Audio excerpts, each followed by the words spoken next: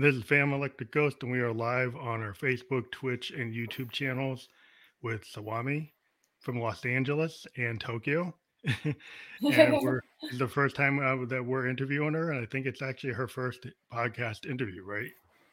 Yes, I'm nervous. Oh, don't be nervous. We're all friends here. Um, Great. so, just to get it out of the way, because we do have to do a little business at the beginning, is that we have a couple of sponsors. One of them is Newsly.me, and they are an iOS Android app that reads the news back to you in a natural way. So if you use Ghost 2021 as the coupon code, you get 1 month free premium subscription. It's Newsly. It's an iOS Android app, and it reads the news to you, so you don't have to actually read it. It does it in an audio format, so it's kind of cool. You want to check that out. And then the other brand that actually is supporting us a lot, big time for our festival that's coming up on the 11th, is Double Jack Online out of Germany, and they are a philanthropic online lottery where you can play Keno and Powerball, and you just take your cell phone and scan that, and then you can actually play Keno and Powerball online outside the U.S. on a VPN in the U.S. And you can become an influencer for them and earn side income. So it's kind of a cool thing if you're a musician, you're trying to find a way to get money. Um, so that's another thing that we do, and now we're going to actually put up the link to Swami Music so people can get to that. What was I going to get that right Yay. now? And yeah, we encourage everybody to go out to the links that we put on the podcast. We'll be putting out her Spotify links and her main website link on this podcast. And we're just, thank you for being on the show again. We're just going to put our banner back up so everybody knows it's the ghost. And yeah, one of the things we do like to do is we're going to queue up a music video that you have for your song, Falling Down. And what we found is if we actually introduce at the beginning a piece of music or video before we go to the full interview, then the fans can kind of get a good reference point as to what you're all about. So if that's cool, we're going to play your full video for Falling Down, and then we'll come back and do the full interview, and then I'll put you on mute, and then we'll come back. Okay. Okay. Okay, cool.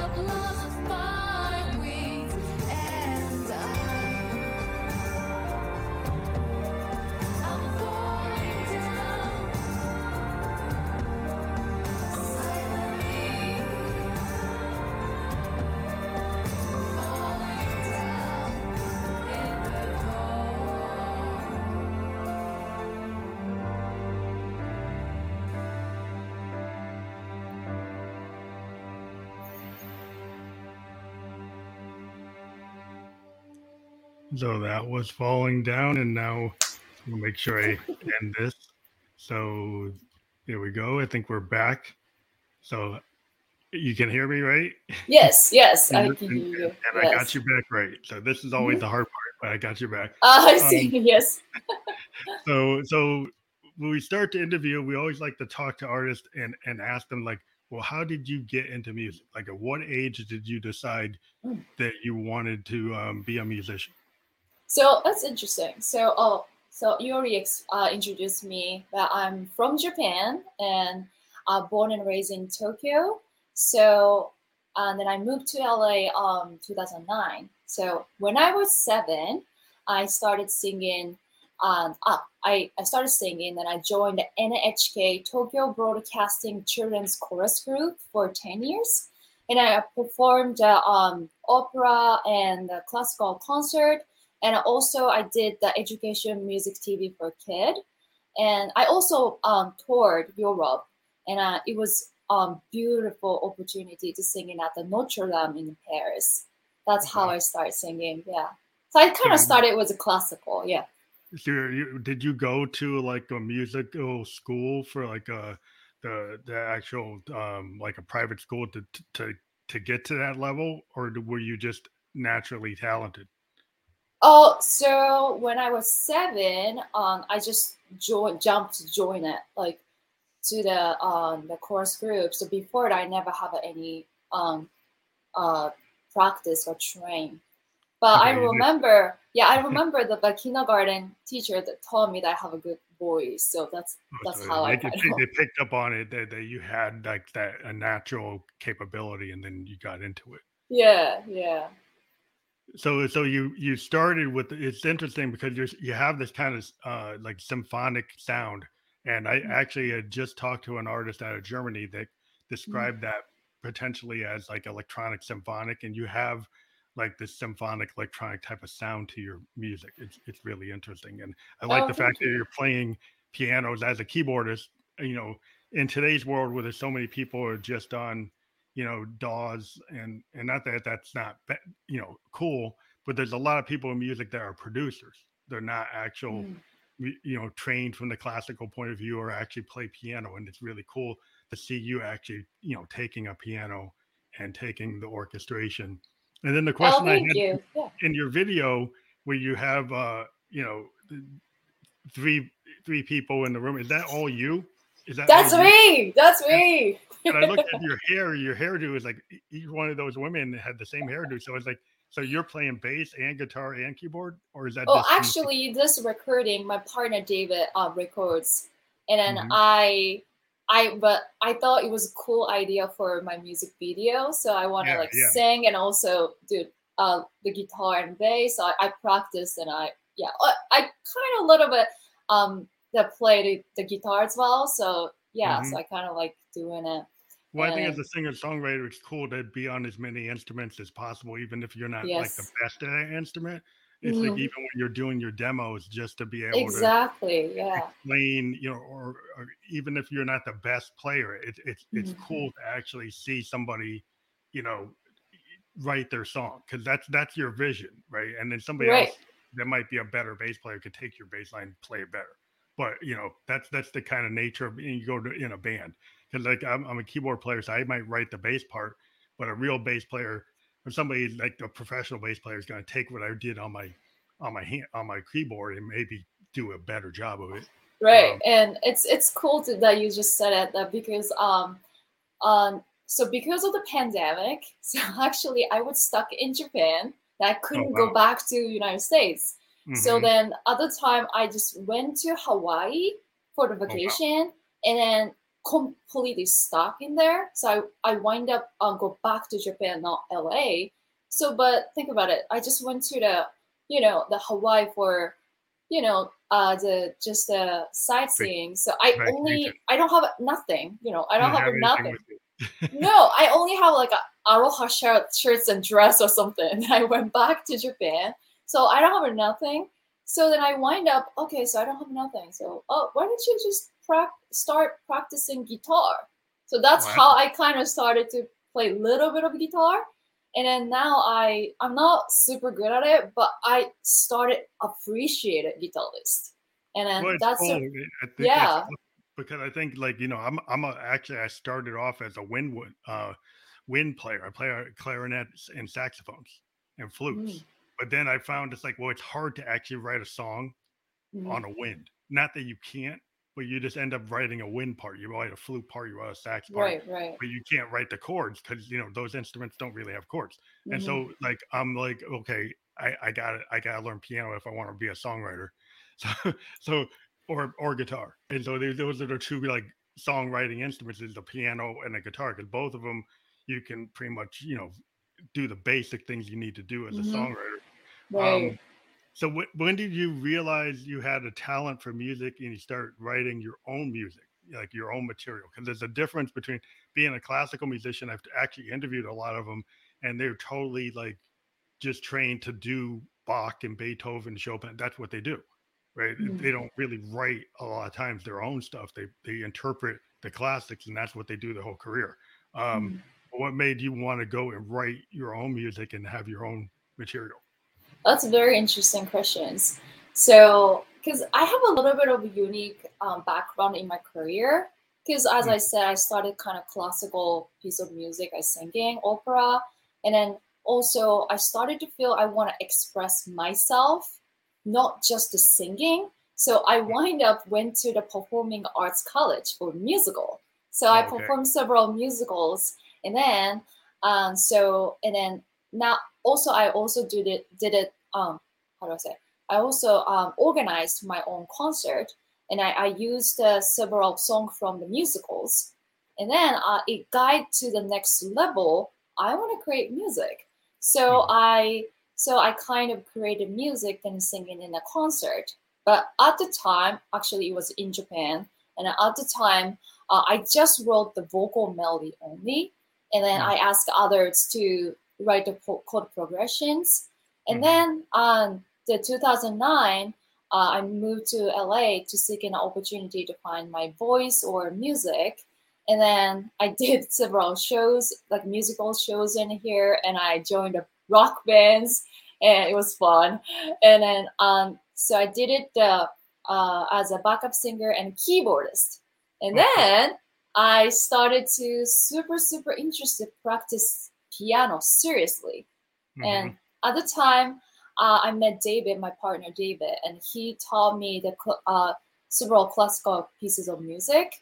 And Mhm. while I'm practicing piano, I started to goofing around. So I Mhm. play around the chords, and then suddenly I saw a vision of a girl like falling down from the sky very beautifully and gracefully. And that's how the song Falling Down come out. Well, because And you have synesthesia as is in your yes, I want to talk about that. Oh, you it's know interesting. it. It's interesting because synesthesia is Yes. something I've actually used in my music. Like I Oh, so you actually have it. well, I don't know if I have it. It's like I've been a musician since I was 17. I'm 54, but Mhm. like I tend to see color. I tend to look at music because George Martin and Jimi Hendrix talked about the idea of sound paintings. Mhm. And so when George Yeah. Martin was interviewed about the Beatles, he said, I like to do musical composition like Monet. I like to think Mm. of music as a sound painting.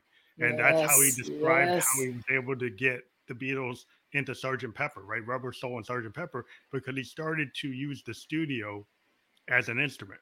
And then in Mhm. the studio, you could use tape loops, you could use all kinds of synthesizers and keyboards, and you could layer things in the pattern like what he tried to describe with the sound painting, like an idea that you could layer like a painter, that you Mhm. could take sound and you don't have to actually replicate what you would do live. You could do things that you could never do live, right? And Mhm. that's what Sergeant Pepper kind of represented was that you can build music and it doesn't necessarily have to be able to be performed, that you could actually build an album to sound like it's perfect or as strange as you want with all these layers and colors and stuff that you could almost visually see it. Yeah. We got very interested in the idea of that because even Jimi Hendrix on Electric Ladyland, people asked him like, how come you sound like birds and water and stuff on here? He said, well, it's a sound painting. And Hendrix Mhm. said that himself. And so the idea of that, being a fan of the Beatles and Hendrix, I was like, wow, that's a cool idea to take that synesthesia idea. And I have tons of poetry and songs that actually name check synesthesia in my catalog because they kind of Put my name too. of the idea. The idea. So But I know you actually, have it. actually, the Dave Grohl from Foo Fighters, he has a synesthesia as well. Yeah, I heard So that. I heard so the David, my partner David, reading in a book about him, and we just discovered, and yay, me too. Well, I thought it's as a writer, I thought it was a really good concept, and I had it in a bunch of poetry. I started as a poet before I got into music, and then I was a musician, and I never realized I could mix the two. Mhm. So I actually I would go read poetry, and I never did the music with it. And then suddenly somebody said, "Why don't you mix the poetry you're doing with the music you're doing?" And I said, "Well, yeah, maybe I should do that." Yeah, you should. Yeah, it's So that's great. the idea. Like, so you realized you had an ability to write your own material, but like, who are your influences and your reference points in your music? Who would you say were your primary influences as a musician? Not that you're trying to copy them, but who inspires you, or who you're really, looked up to as a somebody who's a musician. So I think I inspired by modern classic or musical or film score. I think probably because of my background. Hmm. And I love Joe Hisashi. He is my favorite composer. He's a Hmm. Studio Ghibli movies composer, Oh yeah, and those movies are awesome. amazing, amazing. So I love his little bit fragileness for the music. I love this. So yeah, and that's kind of my influence, I guess. And so I really like to add story to my music. So in Hmm. a sense, I think I'm inspired by the song structure from musicals, and then Hmm. sometimes I'm inspired by story than just music. So it's Yeah. like a rock opera idea because like I'm a progressive musician. So what that means is I like bands like Genesis and Pink Floyd. Mm. Bands like Yes, because if you go back in the 70s, those bands used to do what we call rock operas. So when you would listen to an album, the whole album would have a theme. It'd be like Yeah. going into a movie, right? Right. So Pink Floyd albums are kind of famous for Mhm. having like they actually have been turned into movies because they have these thematic things. Like even the Who with like Tommy and Quadrophenia, they actually created the rock opera with Tommy. And the idea in progressive rock is that you actually, use the album format to tell stories or do these sound paintings or sound movies. And that's like I'm old school that way. I'm not like a modern EDM musician. I'm more of a like Genesis or Yes or Pink Mm, Floyd. That's my cool. people Yeah, yeah. I'm inspired by because they tell stories. Yeah. And that's what I think music, like the album format in the 70s, what I love about the singer songwriters is that each song actually tells like a complete story. Like you Mhm. listen to the Carpenters, they're all these sad love stories, Mhm. and there's or James Taylor. It's just really, I Seen Fire, I Seen Rain. Those are classic type of song structures compared to like today you have songs that are mostly like clip based beats and loops Mm. Yeah. that Repeat, aren't as repeats. Yeah. they're not as like the kind of structure that the Beatles had or Todd Rundgren or any of the classic artists that that I kind of look up to. But yeah, I mean, classical musicians definitely have structure because it's like that's the core structure of any kind of when you learn music. My woodwind when I did woodwinds, everything was I was playing was all classical stuff. So I Mm. kind of had that background too because I was playing in bands where they had wind sections, and Yeah, it's I cool. flutes and the clarinets to like play these big pieces. And I understood how the song structures for those songs are, but that's different than like a pop song, you know. So Yeah. how did you transition from like classical to pop? Because the pop structure is more concise and it has more hook in it. What Yeah. did you actually like train yourself for that, or do something, or you just had a natural ability to kind of know how to build the hook? I don't know. I never think about that. You just do Interesting. it. You just do Just I it. did. Well, some And artists. some writers they just you can do it. Yeah, I'm more, I way more focused on the not like hook, it's more like a story, Hmm. and more focus on the dynamics to go Dynamics. in something, because I Yeah, it just don't falls want to down. do repeating same thing over and over, because the emotion has to be changing. So this song Falling Down is kind of talk about the angel falling in love with human, so it's kind of Kind of like forbidden love. kind of like Milton. You know, you got a little bit of Milton, Paradise Lost kind of theme Yeah, in yes, there, like like great. a classical kind of mythology. Yeah, Um, cool, thanks. Yeah. you got that kind of Milton, Paradise Lost type of thing going on, but then you got you got that classical structure where you have things kind of build up and have a crescendo, decrescendo, that type of stuff. Yeah. That's that's really And cool. You know, you don't really hear that as much in what's in the top 10.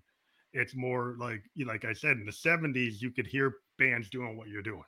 mm, Like even in the 80s you would hear bands, but new wave kind of took over and maybe did different. I think like the 70s is really a period where you have a lot of bands playing like between jazz and classical. You got like jazz outfits like Miles Davis and a lot of the Herbie Hancock. They were all doing things that were very interesting. Very interesting pieces of work, and it was a merging of multiple genres, like bands mm, mixing the blues with rock and people taking classical, and in bands like a Steely Dan just taking everything. They're having people from yeah. all these studio musicians from all over the world working with them to build songs, and they Yeah. were just Yeah. trying to build songs that told stories. Like that's Yeah. what all those Steely Dan records. Every song is like a story. You know, Yes. Yes. and that's kind of where I think you are from what I hear in your Oh, music. thank you. Yes, yes. Thank you so Which much. is cool, but I think it's coming back. I think people want. I heard this story. My daughter's like 22, and she said that more people in her generation are listening to 70s, 80s, 90s music than actually 2020 music. That Oh, people they are going back and they're listening to stuff that they said like 5 years ago they wouldn't listen to. They're actually going back and because they're realizing that some modern music doesn't have those elements, and mm, they're kind of yes. reminiscing for the time when songwriters actually put the work in. Yes. Yeah, yeah, yeah. It's more organic, like soul, The, yeah. Yeah. So I mean, I always kind of digress. But I understand that there's some really great music that's done in the modern forms. Like Mhm. there are great EDM, great DJs, great trap and trance. Yes. Not to put them down, so people don't yell at me for saying what I prefer. But I listen to everything, and I interview people from multiple genres. It's just I Mhm. have a preference that I kind of like the singer songwriter. Um, that's just kind of where I come from. But one of the other things I like to get into is how would you describe your writing style? Like, do you kind of plan out? Like I think you said that you kind of came to you with the synesthesia, Mhm. that song falling down. Is that how most of your songs kind of come to you? Yes, it's interesting. So when I'm creating music, I always follow colors or visions. So start, I kind of play around, and then if I saw colors, and then I'll just following, and then Mhm. if I lost the same vision or same color, I keep changing until I continue to see the vision of the story.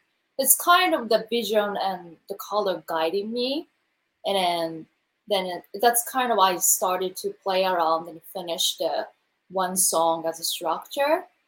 And then so that's why usually I'm always start with music, not lyrics. Mhm.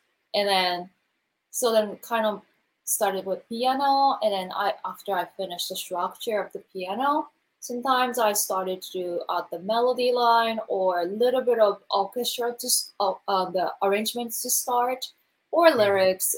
It depends on the song, but always like piano, and then Piano. like find the colors or visions that I like. Yeah. That's interesting because I mean I'm a synthesist. I started on piano, but then I got really heavy in the synthesizers, and I actually use like organic hardware synths and modular Mm, analog, synths, and even my digital synths are like Roland's and Yamaha physical synths. Just mm, because I found that when I create, music that it's those colors that you get on these old school synthesizers because Mhm. they have all these controls, kind of like a Hammond Yeah. organ in the drawbars. On these modular synthesizers or these analog synths, you have so many different controls to color the sound. And a Mm. lot of times, what I feel is I let my synthesizers talk to me. So Mm. I will turn them Nice. on, and they act different every day. And so it's like Yes. I'll let my mode kind of tell me what I should write because I'll turn it Yeah. on and play with it, and it'll give me something that I didn't expect. And I said, well, that is what I'm going to work on. Because Yeah. I'll go play with the LFO and I play with the oscillators and I play with the envelopes, and then suddenly it spits out something I didn't expect. And then I'm like, wow, I can actually work with that. I tend to work in a stream of consciousness style where I'll let the synthesizers talk to me, and then I'll kind of just open a mic and then just hit the record, and I'll just find what worked. Kind of like Frank Zappa. I was big time into like how Frank Zappa used to work, and he used to record everything he did. He would go record his live concerts. He records his experiments in the studio, and then he'd go back and listen to the tapes and say, "Okay, well, this goes with this, and this goes with that." And that's how he would put things together. And I said, well, that's a cool way of doing it. Mm. And I found that actually works for me because then I kind of, instead of trying to really be hard at working at something, I kind of just put things down and see what works. Yeah. It's That's great. just that's just a Yeah. different way. Everybody's had different ways of doing it, but Mm. I think Yeah. that The sounds kind of talk to me, right? Like yeah, you they said, talk to you it's too. talking. Communications. Yeah. It's It's kind of really like cool. like poets would say that they got their poetry from the ether or they got it from the universe or the muse. There's Hmm. this idea in poetry that there's this universal muse and poets are tapped into it, right? So if you're like a Wordsworth or Blake or Tennyson, these great poets, right? You were like, oh, I kind of picked this out of this universal concept of poetry and I just tapped into it. And I think Hmm. musicians are like that too. You can kind of tap into this universal like notes. They're just out Yep. there. And I think if you're a musician, you can Yep. hear and see and feel them, right? Yes. Feel it, Things and then that just happen pick to you, up. right? Do you take things that happen to you as a songwriter and then you turn that into music, whether it's Mm. good or bad or whatever? You can take the emotion and then Yep. turn it into something, right? That's artistic. Yes. That's cool. Yes. Well, that's what I try to describe the process because people say, well, I think it's hard for people who aren't creative people to understand how a musician actually does what we do. Because they're like, how do you sit there and write something? Because if you're not a person that's a creator, right, and you never really get those ideas, you kind of people get mystified by musicians and artists. It's like, well, how did they get these ideas? And I think it's the type of like the synesthesia is a good example. Like for you, you're kind of naming your creative process with a Yep. term that people go, oh wow, I see how she can is mixing it like she can see things with the color of the music and the picture from the music, and that's kind of driving your experience. And Yeah. that makes it more easy to understand compared to you get talk to an artist and they say, well, I don't know. I just do it. You're right. They just do it. It's like, okay, why did they really tell me anything? Yeah, that's true. Yeah, yeah, yeah. Yeah, So yeah. go ahead. I mean, is there anything you want to add to that kind of No, process? I think I believe it was gifted it. Then I love the way to creating my own music. I Mhm. love to be a little bit spiritual to talking and pick it up the sound of the colors or emotion. I kind of believe in the emotion also how colors. So, Okay. like pick up, and I love the what you just described. It's really cool. Yeah, I just think it's the poet. Like I grew up like in like my favorite Victorian poet is William Blake because what I like about William Blake and it kind of fits today's world. If you look at like Tiger, how fierce like symmetry. His poems are very short. They kind of work in the modern world compared to the other Victorian poets. They're very verbose. They're Tennyson and Wordsworth. They're very long. And it's complicated. But when you look at like Wordsworth, they kind of fit in a modern kind of song structure. They're very short. They're very to the point. Mm. And then I was like, well, that was really appealing to me because he was able to direct it. And then when I found out by his history, he used to actually etch his poems onto metal and do drawings and etching. So every one of his poems is actually an actual etched metal painting with the poem Wow. embedded into it. So it's a total kind of art experience. It's like he's using metallurgy and art and poetry all in one piece. Wow. So it's a real visual kind of sound painting because it's actually is a painting. It's a Yeah. I love metal the word painting. sound painting. I love Yeah, it. yeah. It's like wow. It's like so his work really gravitated to me in this kind of visual age. It's like that's what I think a lot of artists are trying to be like that. They're Mm, trying to find a way to connect through multimedia. You know, mm. Yeah, yeah, yeah. and your Okay. video kind of shows that because your video is kind of like the way MTV used to have videos. It actually isn't just performing and isn't just the way a lot of videos are. You're telling a story. It's a visual cinematic Yeah, sound. I love the avocado. Yeah, I ate it everything. I need to say. you did. Yeah, you I did did that. everything. And then Yeah, that's awesome. I need to tell you that one thing. I never ever use software Hmm. ever. So this is my first time I edit video. Hmm. And so when I'm releasing a Falling Down, uh, I know that I want to make creating the music video, but how? I don't even know. Then I don't even know what kind of software. And Hmm. there's a what is it, Final Cut Pro and Final Cut Pro or Pro something. and Premiere Pro. That's kind of I was when I Google it, it pop up and like which So one? you're trying to find a tool that'll make you Yeah, that's how I start. And what's in then your head. I choose the Premiere Pro, and then so that I watched the linking video, and I'm from Japan, so the English is my second language, but the Hmm. linking video is just only English version Yeah. of it, and I You should have have to. seen the Japanese version of it. So I was looking for the Japanese version, but there's nothing like more detail about the Premiere Pro. So like I need to watch the English version. So first I Hmm. have to understand and I have to make notes and also exercise. Even if the teacher told me like just one thing for 5 minutes, it takes like a 1 hour to understand To it. figure it out. Yeah, that's Yeah. hard. But That like yeah.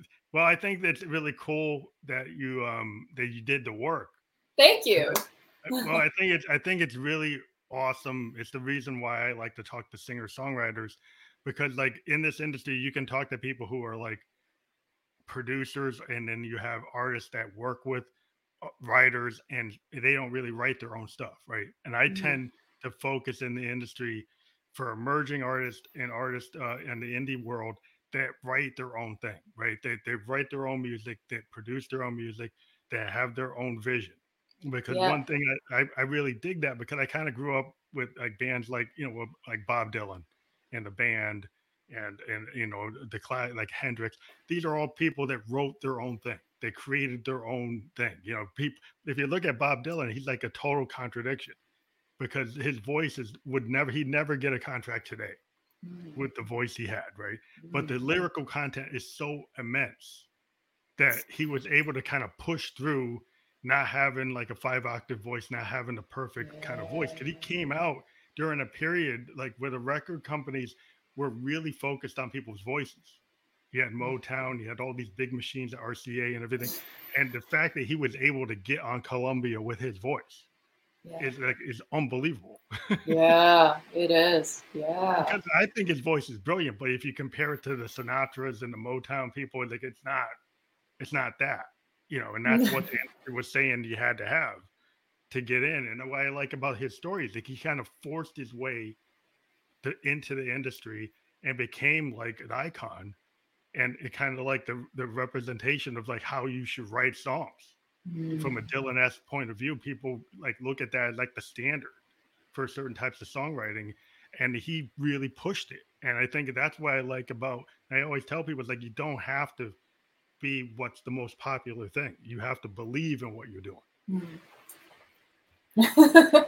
right? So you believe Yes, like, the reason you do what you do, right, is because you love it, yes, I because you love it. believe it, and you have a vision, and you want to have that vision shared, right?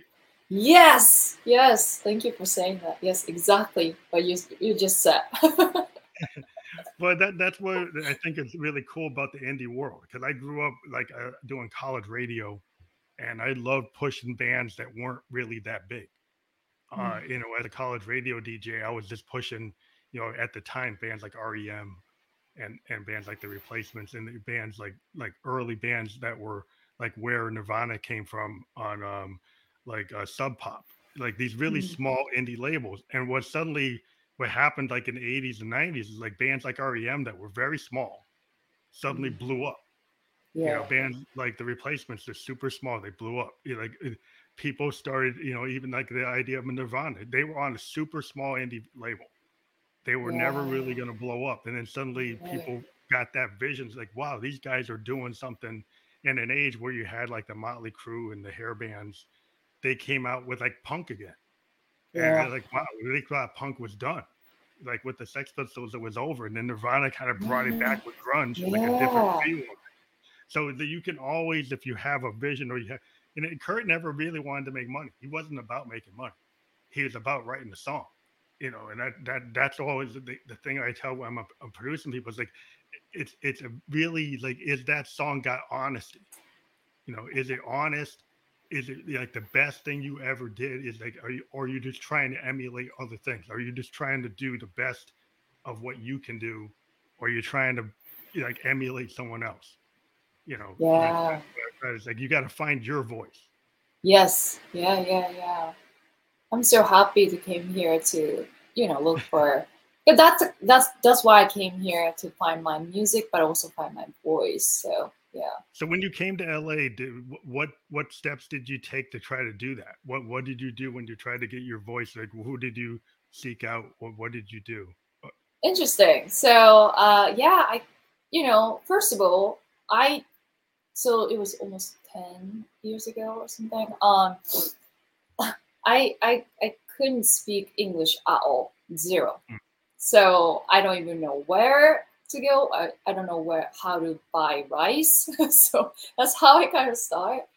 And then so when I was fun interesting. So one of my friends who can speak English, he just emailed into the several people to renting apartments. And I said I don't have a driver's license, so please, like, your room is really close, just 5 minutes walking to the bus station. And I said, yeah, yeah, yeah, it's cool. Then it wind up like 40 minutes walking all the way top to the Hollywood Hills. That's my first. That was my first. The room that I got, and of course, next day I lost. And then Coyote was, crying, and I was so it was so bad. But that's kind of I start. Then yeah, so because of the 40 minutes driving up and down, I always singing. Like I have to, rest in between, so to take a break and a singing, and then like go up. So then and then suddenly one of the guy he was asking, "Hey, you have a great voice. I want to introduce one person." So that's kind of how I met like several friends who was musician. That's kind of getting bigger and bigger. Mm-hmm. And but then I kind of started to do the musical because that's kind of my strengths at the time. And I see so many people. Um, oh, thank you. I We see put so. up comments when we see good ones. Oh, yay! Yeah, so oh my god, I lost the question. What was that? I guess it's like you're telling me how you kind of like you. A lot of people go to LA. Like there's a story that like Neil Young, he's a Canadian, right? He came to LA, and that's how he got into like his Oh first yeah, yeah. band, Buffalo Springfield, because he met all those guys just this the kind of roaming around LA trying to find a scene. And then he found, because there's so many musicians in LA, it's like New York. You go to certain parts of New York, you can get into the scene. Mhm. And once you get in that scene, then somebody asks you to, sing on something, or they ask you to play here, or you get support for your vision, and you're able to do like your classical stuff that you were doing, the musical. I think it's just an artist environment. I think you have to be like, if you're in certain like places, like Yeah. they don't have anywhere for you to play, right? If you're in certain places in America, there's no clubs, like there's no stage, there's not a lot of artists running around. where you could get into an artist scene and actually connect with people. And you have known scenes in like LA and Nashville and New Mm. Orleans and New York City. And once you get there, then people kind of just, well, I'm just going to get there and then I'll figure it out. Yeah. Yeah, I It sounds just like you kind of did that. It's kind of like a hippie thing. People used to yeah. go to like Haight Ashbury, go to San Francisco, and then they would just find, the Grateful Dead type people. That, oh, I just found a band like the Dead, and I'll just go and make another Grateful Dead, or be in that scene, and they would just get into it, and it just happened. Actually, so first my plan was just 6 months to be in United States. Oh wow! Only 6 months, yes. And what did it turn into? So then the second month, like I just want to try out for the musical auditions, and then like I went there, and then I got fortunately I got the pass. So like my first musical show was after 6 months. That's why I decided to stay, and then wind up I'm living. Yeah. You didn't go back except maybe to visit family and stuff, right? You just stayed here. Yeah. Also, sometimes I went back and forth, but yeah, I wind up and saying, yeah, I love LA. Cool. I mean, I actually was in Tokyo for business from like 2004 to 2006. Cool. Living in Moto Azabu near Roppongi. Awesome. Party city. Yeah. And it's like, well, it's expat land. Expats, but I don't know if they like this, but I was trying to be as cool as possible because I wasn't one of these guys that would only go to the Hard Rock Cafe because I'm an American. I would go to every Japanese restaurant I could find because I wanted to know. My daughter was going to a Japanese preschool, and then she went to Nishimachi, cool. and so like my daughter and my wife were there, and I wanted to immerse her and not say we'll just get a burger all the time. He's like, no, let's have sushi, let's have sashimi, let's try everything. And it was cool because my daughter was actually a cool kid that she actually did try like all the Japanese food, and she even to this day at 22 years old, she loves it. Yay! She's like she orders from like Fulton Fish Market in New York City to make her own stuff all the time. Oh, cool. Oishii. Arigato. Very much. That's awesome. Wow, great. But let me get back to the question. So when you record, do you actually do a home studio? Because a lot of people, because of the pandemic, have kind of built their own home studios and use digital audio workstations like Pro Tools and Logic and all those things. So are you somebody that you do that initial demo, or you do all the production at home, or do you go to a traditional recording studio? So this is my home studio. Yeah, it looks like it. And then so I use Logic Pro, and my microphone is the Neumann TLM103, and then I use the UAD Apollo device. And then for arrangements, I love using Cine samples, and also the East West and orchestral tools and atmosphere, contact, and etc. like others.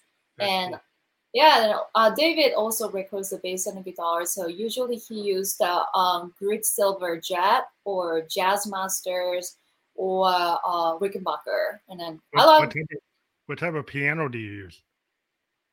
I think it's a Yamaha. Yeah, it looked like a Yamaha. Yeah. Yeah, I think it's Yamaha. Yeah, that's a really good It's beautiful. I love it. Yeah, they're beautiful. I'm stuck with. Well, I'm not stuck. But I have Rolands and Moogs and like lots of analog gear. But like I would love to have like a physical piano. I don't have the room for it in my bedroom studio. I'm an actual bedroom producer in my bedroom, but so I don't have the room for my piano in here.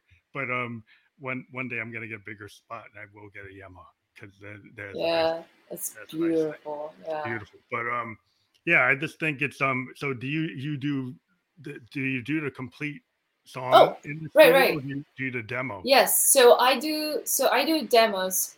I do everything on the recording and arrangements and lyrics. Of course, David helped me, supported me, Hmm. and so we kind of do the rough mix as well. I do the rough mix and mastering as well, That's and cool. then yeah, so it was nice that after I could ability to do the mixing and mastering, the song, the more wide open for my career, which is Well, I think great. it's good to be able to have the vision of what you want it to sound like, and then find a producer. Because I think this is where the thing that's hard is like if you're a musician and you're not too sure of yourself, then you can let a producer kind of take over your work. Right. Yeah. But if you're a kind of very directed singer songwriter, Yep. you have a clear vision of what Yes. you want it to Yes. sound like, and the producers that you want are the ones that enhance your style but don't totally deviate from your vision, right? Mm, And yeah. maybe if there's something that they see that you okay, well, maybe I should change it, but most of the time it serves the song. It Mm, doesn't radically shift your vision, but enhance it or maybe make it you do a little bit different, but it would not totally like yeah. 360 away from what you want originally envisioned, right? Is that the type of people you like to work with, or do you like Yes. that So challenge? actually, yeah. Well, actually, I'm so honored that so the Brian Maloof, he's the legend mix engineer. He mixed my song, Awesome. and that's, oh my god, he's amazing. So he brought the song like way next, beyond the Next next level. level. Yep. And Yeah. it was really nice. But you had uh the roadmap. He didn't really deviate from what your vision was. He just made it sound better, right? yeah, well, also I kind of explain, I see this one is kind of this vision, blah blah blah, blah. Sometimes I'm Yeah, kind of yeah, telling like yeah. super detail, but oh my god, like I just said at the vision, like he did it beyond the vision, like Right. like Well, that's the thing is like incredible. recording engineers in itself is an art. And a lot of times these days, because of the COVID, I spend a lot of time doing a lot of my own mixing and mastering. And when I have worked with engineers, it is an art, and what they're able to do and what they hear and the tricks they use. Not there's tricks, but there's techniques they can use with using the boards they use and the equipment they use to enhance everything you do. and Yeah. and it's like kind of like when you have a producer and they say, "Oh, why don't you do a shadow vocal? Why don't you do this thing and this like like alternate key on this one channel and then build it?" And then there's all this stuff that you can do, like if you understand like music theory or what it's going to sound like, that you might not have intended, or you might not inherently know to do that. There might be Mm, things that, oh wow, if I run this thing in multiple layers with different tunings, I can get this like crazy sound, and I didn't think of if I just did it straight. yeah. Um, is this stuff that why you want to work with people to kind of bring ideas like that to you, Hmm. or I really like like that he brought more dynamics for the song. I love it. Yeah. that's always just the audio quality of somebody having the equipment that has the right preamps, that has the Mhm. right treatment. That's kind of like if you have like uh, the famous like great boards that from the 70s, like like a Sound City, like a Neve. Like Neve Mhm. audio is like this classic audio. They would use it on like Fleetwood Mac Rumors Mhm. and like Tom Petty, like the M Torpedo. There was this analog board, and I think actually the Foo Fighters, I think Dave Grohl actually bought that board that was in Sound City. It was Mm. actually this analog board that was used to mix all these great records from the Oh, 70s. nice. And, Wow. and what Ooh. was the thing about it, it had some kind of analog circuitry in it that when you actually record a record on it, it just made it sound so good compared to like, everything today is digital. But if you find these old analog equipment and you actually run your album and master it through it, it sounds like unbelievable. It just has this Yeah. warmth to the Yep. to the add to the mics. It Mm.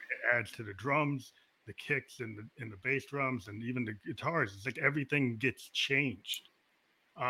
And I Yep. guess I'm a big believer in analog just because I think the warmth of it, and it's kind of like even though it's a machine, it seems to be more.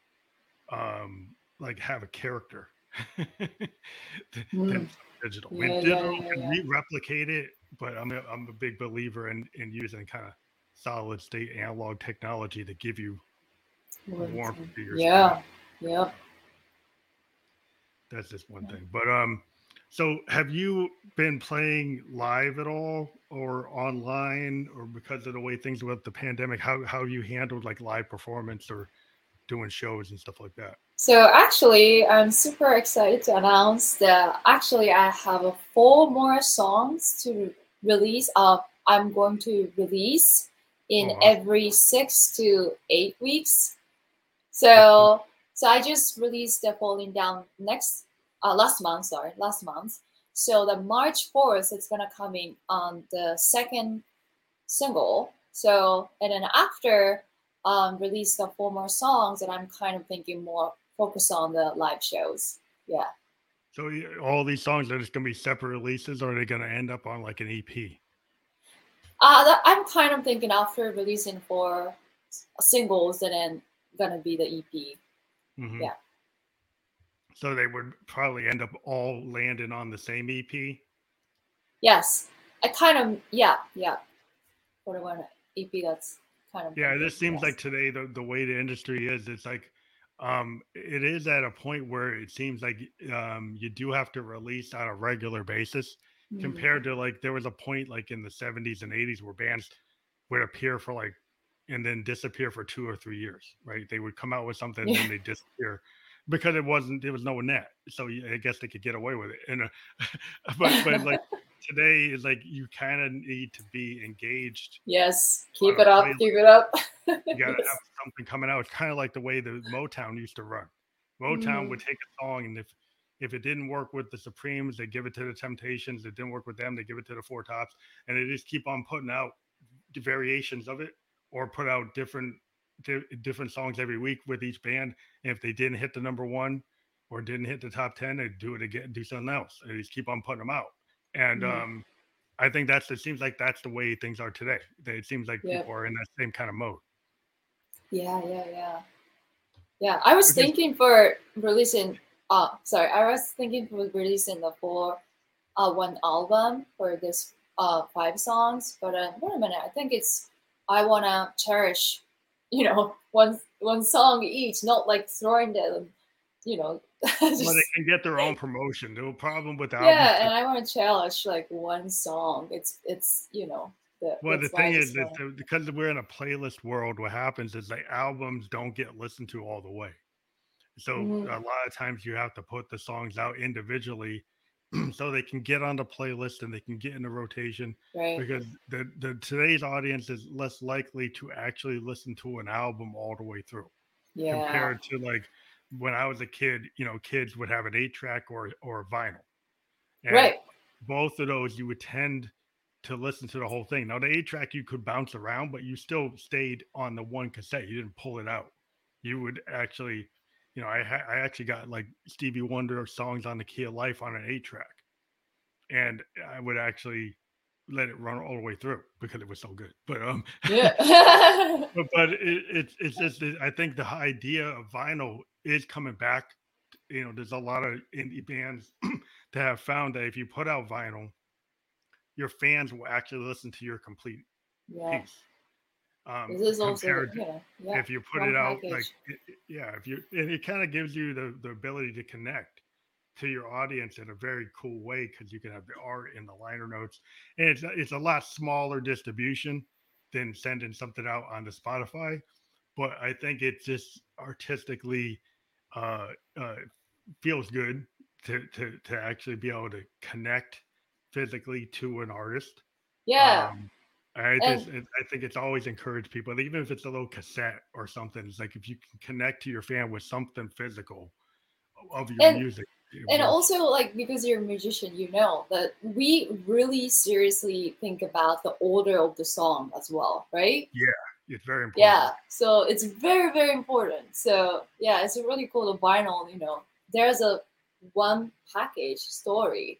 It's And not it kind just of one for yeah, song. Is it yeah. locks you into the order, right? Because Yes, it's it the has to be total. the order. Yeah. It's like you tend not to once you put that needle down, you're not going to pick it up most likely.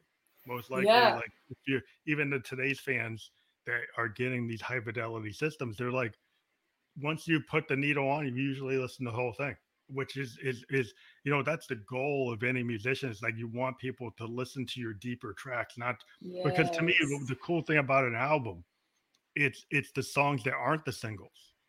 The Mhm. songs that aren't the singles kind of tell you a lot about an artist Mhm. because it Mhm. kind of gets into the deep kind of real to me the real depth of the artist is in their Yes. Oh, and cool. Yes, yes. that's what I like to listen. I tend to listen to the songs that were never, singles, because those are the things Yeah. that I really dig is the depth that the artist where they would go. And Mhm. the Mhm. singles are cool and everybody loves them, but I kind of Mhm. like learn more about the artist, who they are from the depth of the interior songs on the record. Mhm. Yep. Mhm. But it's cool. But it's cool you got a lot of material coming, so that's really awesome. Yes, We yes. and we do like to have people come back on the show. We've actually done album release episodes. So if somebody puts out an EP, then we tend to do like a full episode of to support that EP release. So Oh, we've done that cool. before. And we actually have people like if they keep on putting out stuff and they want to talk about each individual track, we will go and do Nice. multiple episodes with bands if they're if they want to do it. So yeah, we're putting that out there. If you when you have other things, if you want to do it, let us know. Oh, Um, cool. Thank you. and so, are you also collaborating with any other musicians on projects, like, or are you primarily focused on your own work? Uh, so I think it's really fun to collaborate with other artists. It's the mixing the different genre to create the new genre. I love it. It's cool. And but also I really so it's not only just musicians. I really love to collaborate with like artists like painter or writer Hmm. or photographers. Because people easily to forget music, how music add to emotion to visuals. So nowadays social media, everywhere. So it's kind of easy to collaborate to the people. So like it doesn't have to be just a musician with musician. It's different types of collaborations. So it's Yeah, I very think that's a lot of yeah. the work that we There's a do. potential. Yeah, yeah. Yeah, I mean, because that's why I got into the podcast because like I could just sit in my studio and just write expansive sound experiments all day. Mhm. That's all I could do. But what I do is I take some of my time and I actually go and talk to other musicians, and I found that the experience of actually not just working on my own stuff, but working with allowing other people to know about other musicians, and then Mm, I learn about other musicians, and then it informs me and gets me interested, and I find new things to listen to, and every time you're a musician and you listen to somebody, you pick up yeah, on it. You pick up something, yeah. and it ends up in your head, and when you're playing, you might just it pull a line. And I found myself like pulling like lines from John Coltrane or pulling like, Mingus lines because I'm big time into jazz. So a lot of times when I play my electronic music, I'll actually pull lines from the things I like. So I'll just like, just not that I was thinking of doing it, it just kind of happens. It's in the back of my head Mm, and will just pop up. And I think that happens to a lot of musicians. Like your what you love and your reference points tend to kind of you might play it a different way. You might play in a different key, different right. speed, different interpretation, different chord progression. But you felt it, and so you put it into the music because you felt that would work. And Yeah, yeah. It's felt. It's so important. Taking yeah, in and feeling, and then to well, I think it's the create whole own thing. way. Yeah, Yeah. I mean, feeling is I think that's everything to being a musician. Yes. Like it's like to me, Yes. and this Yes. is where I kind of get into one conversation before we kind of end is like one of the things I noticed with some of the modern technology is I like kind of like that idea of happy accidents when you record, right? Sometimes you Mm, might do something and your vocal might not be perfect, right? But the delivery might be so honest, and if you go back and you try to re-record the vocal and you're like, like that second, third take is really what it should be, but there's a little imperfection in it. And then I'm willing to go with the imperfection to get the honesty of what that sounded like. And I Yes. think there's a tendency now to try to make things sound so clean that, like, if you listen to like the Stones, like, the way Keith Richards plays, it's not actually like perfectly. It's little bit off key. It's a little off time, but it's what Mhm. makes Stones sound so good. Is he's Yep. not totally in sync. He's a little off, and it's on purpose, and it's kind of the way he plays, but it's not totally dead and on time. And Mhm. it's kind of like that imperfection in his style. It's kind of like funk. Funk is a little like if you listen to Funkadelic or you listen to Sly and the Family Stone, it's the stuff that's a little, not exactly perfect, but it makes the song so good. You know, Yeah. you don't want to just edit that out to try to get 100% correct BPM or pitch. Yeah. I think that Yeah. that sometimes is a mistake. Yeah. So one thing I really want to say is the why I love about music is how it's kind of hard to explain, but I kind of believe in the stuff you can see, but it's there. And then it's the reason why I love about music is you can see, right? But Mm, you feel it, and then like suddenly you feel, cry or joy. Like they bringing something for the it triggers, emotion. yeah, it triggers like Yeah, that it I triggers really visuals, love. scenes in your head. Like Yes, every time I yeah. listen to Karen Carpenter, like I almost want to cry because I keep on thinking about something from the '70s because it's like they're like a '70s icon band, right? But it Mhm. just like they were kind of their time, and it's kind of very nostalgic. But like every time I hear her voice, I get brought to like some scene Yeah, from like '74 or '73, and I yeah. just remember There's this old, something. Yeah. yeah, and it's very melancholy because her voice, even when it was singing a happy song, is melancholy, and it Mhm. kind of just triggers like this kind of beautiful sadness that's just like so enticing. But it's like it's kind of Yeah. weird because she kind of embodied this romantic sadness in her voice, Yeah. and it's just Yeah, it's through hard to voice, describe. not like visual. You feel it. That's Yeah, just as a soon as you beautiful hear thing. Karen Carpenter, you're just like, wow, like there's Yeah. nobody that sounds like that. And it just triggers like, wow, it's like I wish I could help her, you know, because it feels like she's so sad, but it's so beautiful. And I don't know if she knows people love her. That's the feeling I get. Like, did she not know people loved her? Because that's the kind of feeling I get. It makes me kind of sad, but because it is like it's so beautiful, and it's like Yeah. to feel like they're not that they feel like there's something that's triggering them to do that sad thing. But I mean, that's Mhm. that's the essence of music. Like things can bring you joy, they can bring you sadness, and bring you a Yeah. vision. Like you said, that's Yeah. I loved about it for the music. The most love about it. Yeah. well. I think we're at our point. We like to, Oh, that was quick. yeah. It goes by quick. You never know. But yeah, we try to. People are like, oh, I don't know if I can go an hour, and then we just went over. So Yeah. it's really happy that we have you on here. We want people Thank to go you. and check out your music. The links will Yes, be please. available. This is on Twitch, YouTube, and Facebook. We will also be on Spotify um, video podcast within an hour. Oh, This will cool. also go to the audio iPod. I mean, I Apple Podcast and a bunch like there's a bunch of other audio podcasts that we're affiliated with through Anchor FM. So you'll be on Stitcher, Radio Public, a bunch of other ones. So like Cool. it's Thank going to you. get distributed in multiple places, and it will be permanent links that we will send you to Facebook, Twitch, and YouTube. Thank you. We have a new link that started to actually go out to Twitter. So there's a link that goes out to Twitter and then maybe sends you back to YouTube. But Oh, there's cool.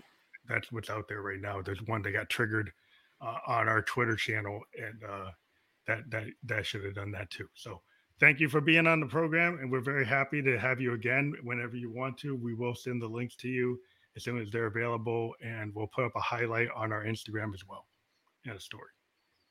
Thank you. Have a good night. Thank you Thank for you being so part of much the for program. having me. was Yeah. fun. Thank you. So I'll just leave the broadcasting, and then you don't have to drop off yet, but I'm going to just turn off the broadcast now. And thank you, everybody, for listening and watching.